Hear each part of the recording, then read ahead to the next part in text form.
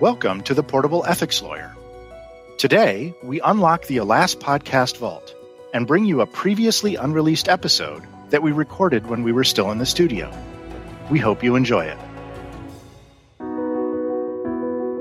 Advanced waivers to future conflicts of interest can help lawyers avoid problems if the waiver is drafted carefully and applied thoughtfully. I'm Giovanna Long, and you're listening to the Portable Ethics Lawyer.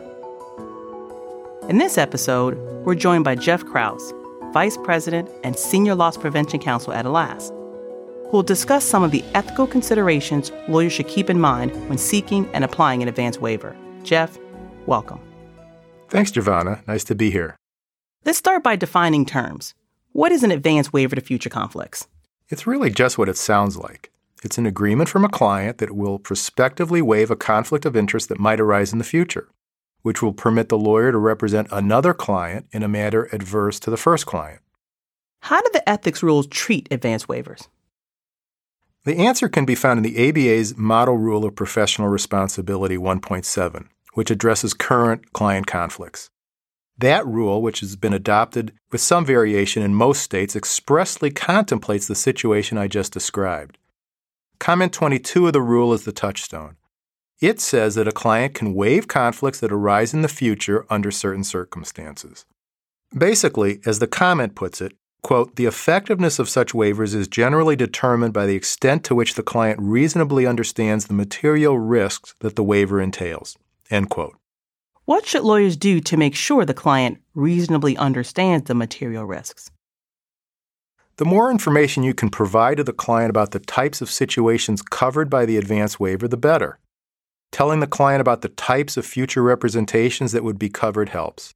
Telling the client about the reasonably foreseeable adverse consequences of having its lawyer represent the other side in those representations also helps. What about open-ended advance waivers? Comment 22 generally frowns on open-ended waivers, but the comment provides some leeway for sophisticated clients, especially if they're experienced users of the legal services involved. The consent is limited to matters unrelated to the current representation, and the client is independently represented by other counsel in giving consent. In-house counsel satisfies that last prong.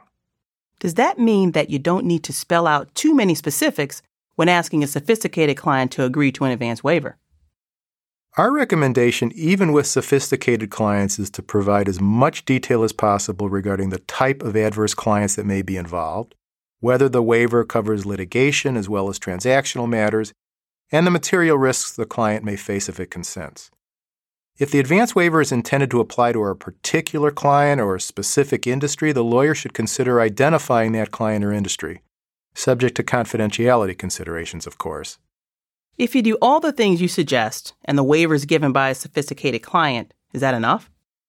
I'd like to say yes. But in reality, we suggest that when a conflict arises down the road, the lawyer should reevaluate the advance waiver to assess the likelihood that a court would enforce it. The focus should be on whether the type of conflict now at issue was appropriately described in the advance waiver, how sophisticated the client who granted the waiver was, and whether that client was represented by independent counsel when it agreed to the waiver. Lawyers should also check to see if they have agreed to any outside counsel guidelines that might conflict with the terms of the advanced waiver. All of this should be done in consultation with the lawyer's loss prevention partner. Let's say the lawyer can check all those boxes. Is she then free to represent the other client? Probably, but you never know what a court might do. In fact, there have been some decisions invalidating advance waivers that we believe were entirely appropriate. So, lawyers should also consider informing the about-to-be adverse client of the conflict and reminding that client that it consented in advance. Of course, the lawyer can't do that unless the current client agrees to that disclosure. But if the current client says okay, it would be helpful to know early on if your other client will oppose your involvement despite its advance waiver, rather than waiting to litigate a motion to disqualify in the middle of the matter, perhaps with more serious consequences. Can you give us an example of the more serious consequences you just mentioned? Perhaps the most infamous recent example involved the Shepard Mullen law firm. There are a lot of complicated facts in that case, and it's unusual because the advance waiver at issue was the one obtained from the new client, not the old one. Briefly, Shepard Mullen got an advance waiver from a new litigation client and had already had one from one of the opposing parties, which had represented unrelated matters. Based on those waivers, the firm concluded that it could take on the new matter and sue its existing client. That didn't work out, and it got disqualified some time after the lawsuit was filed. After the disqualification, its litigation client sought a return of almost $2 million in fees it had paid the firm.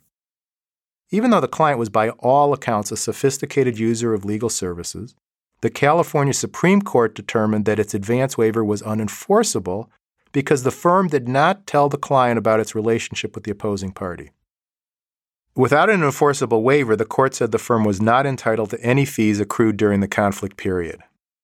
That's a pretty painful illustration of why advance waivers need to be carefully drafted and thoughtfully applied. Thanks for explaining all these issues, Jeff. My pleasure, Giovanna. Until next time, I'm Giovanna Long, and this is The Portable Ethics Lawyer. This podcast is provided for educational purposes to assist lawyers in avoiding ethics violations, malpractice suits, other professional liability claims, and management liability claims. This podcast does not constitute legal advice and is not intended to establish an attorney-client relationship, nor is it intended to suggest or establish standards of care applicable to particular lawyers in any given situation. The recommendations contained in this podcast are not necessarily appropriate for every lawyer or law firm. In determining the best course of action, lawyers should consider the applicable legal authorities and all relevant facts and circumstances. Copyright 2021 by Attorneys Liability Assurance Society, all rights reserved.